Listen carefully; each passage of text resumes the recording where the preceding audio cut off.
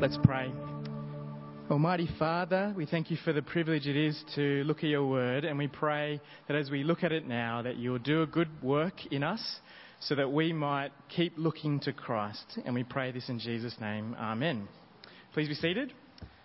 And if you haven't got it open to Matthew 4, we're looking at verses 1 to 11.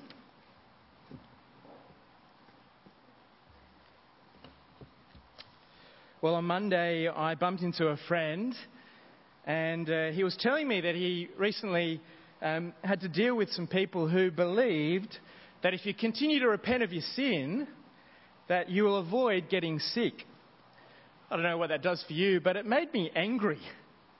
You know, hearing that sort of stuff really gets up your nose. I don't know if that's a good way to talk about being angry.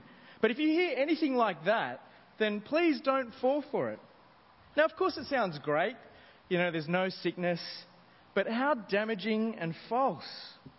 And something that's equally maybe distorts God's word is when people say you can attain to some sort of moral perfection.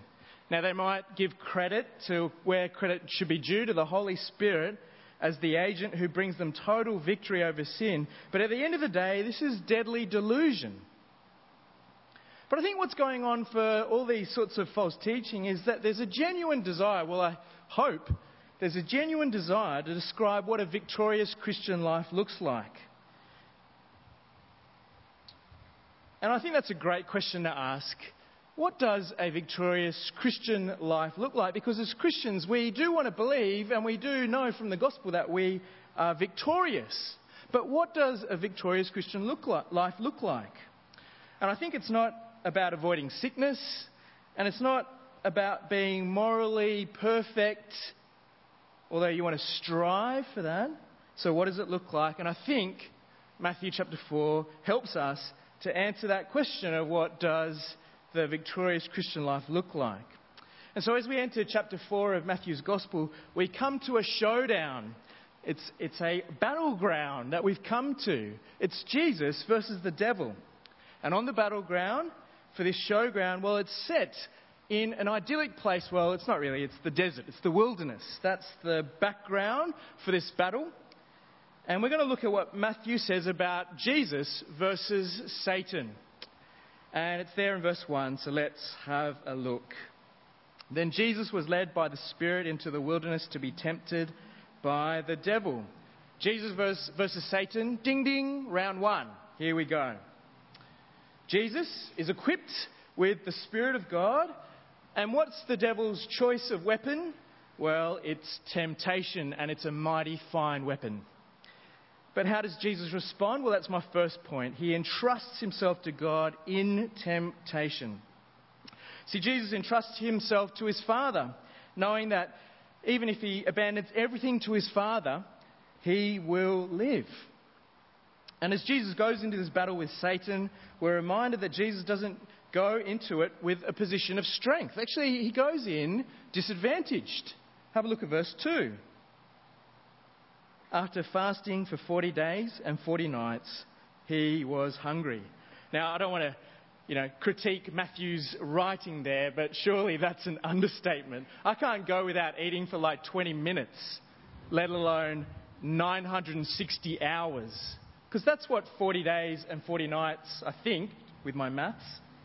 But the reason why Matthew tells you that it's not hours, but it's days, is actually to invoke the stories from the Old Testament. There's something symbolic about the 40. You see, you're supposed to recall how Israel went into the desert, into the wilderness, and how they went into the wandering in the desert for 40 years. But the thing about Israel was that they failed. They grumbled. They sinned against God. Now, why does this matter to Matthew? Well, I think he wants us to see that Jesus is the true Israelite. That Jesus represents Israel. That he's actually, in some sense, fighting for Israel. And so in the back of our minds, we're thinking, will Jesus succeed where Israel has failed? And so let's have a look at how the battle kind of ensues. How Satan tempts and how Jesus endures. Now, it's good to be reminded of the context. And it's key to look at what's just happened before. And the key thing is to remember that Jesus got baptized. And that's important, I think, for two things. Firstly, he identifies with sinners. Not that he was a sinner, but he comes to identify with sinners. But maybe more importantly, Jesus comes to be baptized. And what do you hear when he comes out of the water and the heavens open up and God speaks? That's what you hear. And it's important. This is what God says to his son. He says, "This is my son, whom I love. With him I am well pleased." Man, every son wants to hear their dad say that, I think. "This is my son, whom I love. With him I am well pleased." And for Jesus, well, it's totally deserved. But right from there, we know that Jesus is the Son of God. I mean, God the Father has said it. And so it's not surprising as we enter into this battleground that that's actually where Satan will kind of point his weapon. It's not surprising that that will be the basis of Satan's attack on Jesus. Let's have a look at verse 3. "The tempter came to him and said, 'If you are the Son of God, tell these stones to become bread.'" See, did you notice how Satan starts? If you are the Son of God. Maybe you're not the Son of God. You see, the devil wants to create doubt because it'll create doubt for his identity, his purpose, his mission as the Son of God. It's like saying, well, if you're the Son of God, if God is your Father, then why are you going without food? What kind of Son of God are you? Come on, show me that you are the Son of God. Make these stones into bread. Don't stay hungry. And you can see Satan is manipulative. He's implying that Jesus is not the Son of God, that a Son of God wouldn't be neglected, but fed. And that's what Satan is tempting Jesus to do. He's tempting Jesus to use his power to serve himself, to mistrust God and to eat. But what does Jesus do? Well, he entrusts himself wholly to God. Verse 4.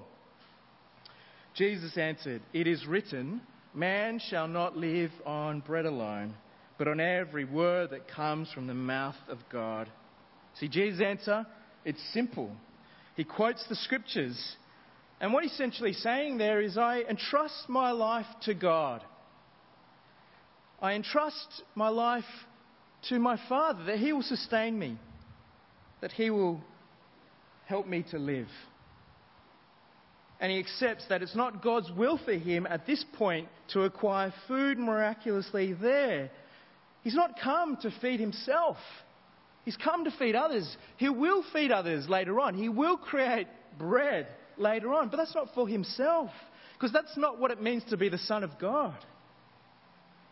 Well, the second temptation, it's similar to the first. But instead the devil, he's tricky. He quotes scripture back at Jesus. And I think that's really shocking. The devil uses the Bible. Verses 5 and 6. "Then the devil took him to the holy city and had him stand on the highest point of the temple. 'If you are the Son of God,' he said, 'throw yourself down. For it is written, he will command his angels concerning you, and they will lift you up in their hands, so that you will not strike your foot against a stone.'" See, Satan's asking Jesus, well, prove it, hey? Prove it if you're the Son of God. Get God to save you. And, the devil's half right in the way that he uses the scriptures, because Psalm 91, which he quotes, is actually about the Son of God. But he's misusing it. So how does Jesus respond? Well, again, he entrusts himself to God. He hasn't come to save himself. He's come to save others. And so he totally entrusts himself to God, and he therefore won't seek to test him. That's what we see in verse 7. Let's have a look there. Jesus answered him, "It is also written, do not put the Lord your God to the test." Now, what is the devil trying to do in tempting Jesus? Well, I think it's this. Ultimately, he's trying to get Jesus to avoid dying on that cross. See, the whole point of what it means for Jesus to be the Son of God is to not serve himself, but to take on the fate of Adam, to take on the fate of Israel, the fate of sinful humanity, and endure in our place these temptations that we succumb to, the suffering that we seek to avoid, and ultimately death, our deserved death on that cross. One commentator puts it this way, and I think it's beautiful. Jesus is committed to living off God's word, to trusting God completely without setting up trick tests to put God on the spot. He is committed to loving and serving God alone. The flesh may scream for satisfaction. The world may beckon seductively. The devil himself may offer undreamed of power.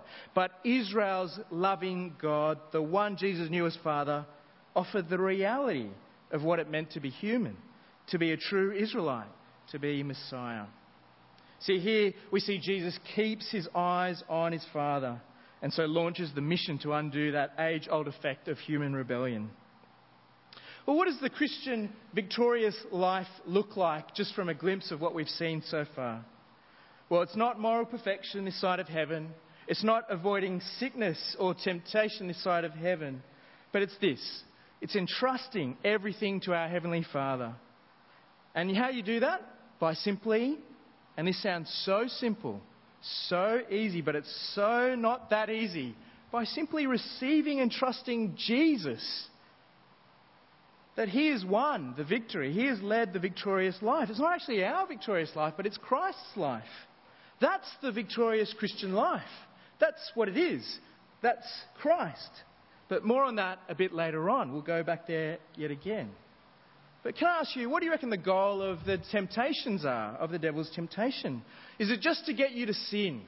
You know, that's what he's trying to do. Just trying to get you just to taste a little bit more, do something a little bit more that goes against what God wants. Well, no. Yeah, sure, that's what happens. But he's actually doing something even more clever. He's trying to distract us, isn't he? I mean, that's what he did with Jesus. He's trying to distract Jesus from the way of the cross. He's trying to distract Jesus from the path of suffering, servanthood and death. See, the temptations we all face, sure, from day to day and at critical moments in our lives, they may look very different to what Jesus has done, especially, going hungry, maybe. But they have the exact same point. They're not simply trying to entice us to commit that extra sin. They're actually trying to distract us, to turn us aside from the path of following Christ and being his servants. I think of it as like erosion. Erosion sort of happens a little bit over time. And as you maybe participate in sin, maybe you don't see much happening as that happens. But after a while, you look back, you step back, and what do you see? You see the whole landscape has changed because of erosion. That it's not anything like it was before. And so as we face that little erosion, as we succumb to sin, it's trying to distract us completely from following Christ. That's what he's trying to do. But also I think when it comes to what we see from here, what is the victorious Christian life? Well, I think it is a commitment to living off God's word in context. I mean, what did help Jesus to endure those sufferings? Apart from entrusting himself to God, well, it was understanding the scriptures which helped him to entrust himself to God. And it's scary, I think, when you look at this, that the devil quotes scripture to Jesus. Just because you can quote scripture doesn't actually mean you're using it right. False teachers will quote scripture to you. False teachers will use the Bible. Bad preachers can tell you stuff from the scriptures and show you where it comes from in the scriptures. So what will help us in these situations? Well, it's got to be knowing God's word in context. And I think you've got to work out what's the overall aim of God's word. Well, it's not finding its fulfillment in us. It's not finding its fulfillment in our happiness or our success. But obviously, well, hopefully it's obvious that fulfillment in Christ, that's what gives you the context.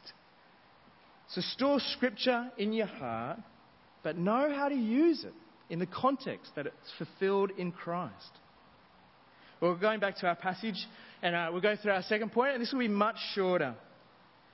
But the way Matthew ends this passage is to point to Jesus' victory on this battleground. Jesus wins by resisting the devil. So far, Jesus has been tested twice, and he's resisted twice. And in the third and final temptation, Well, we see Satan again trying to offer the easy way out for Jesus. Verses 8 to 9. Again, the devil took him to a very high mountain and showed him all the kingdoms of the world and their splendor. All this I will give you, he said, if you will bow down and worship me. What's the temptation here? Well, it's to avoid the cross again.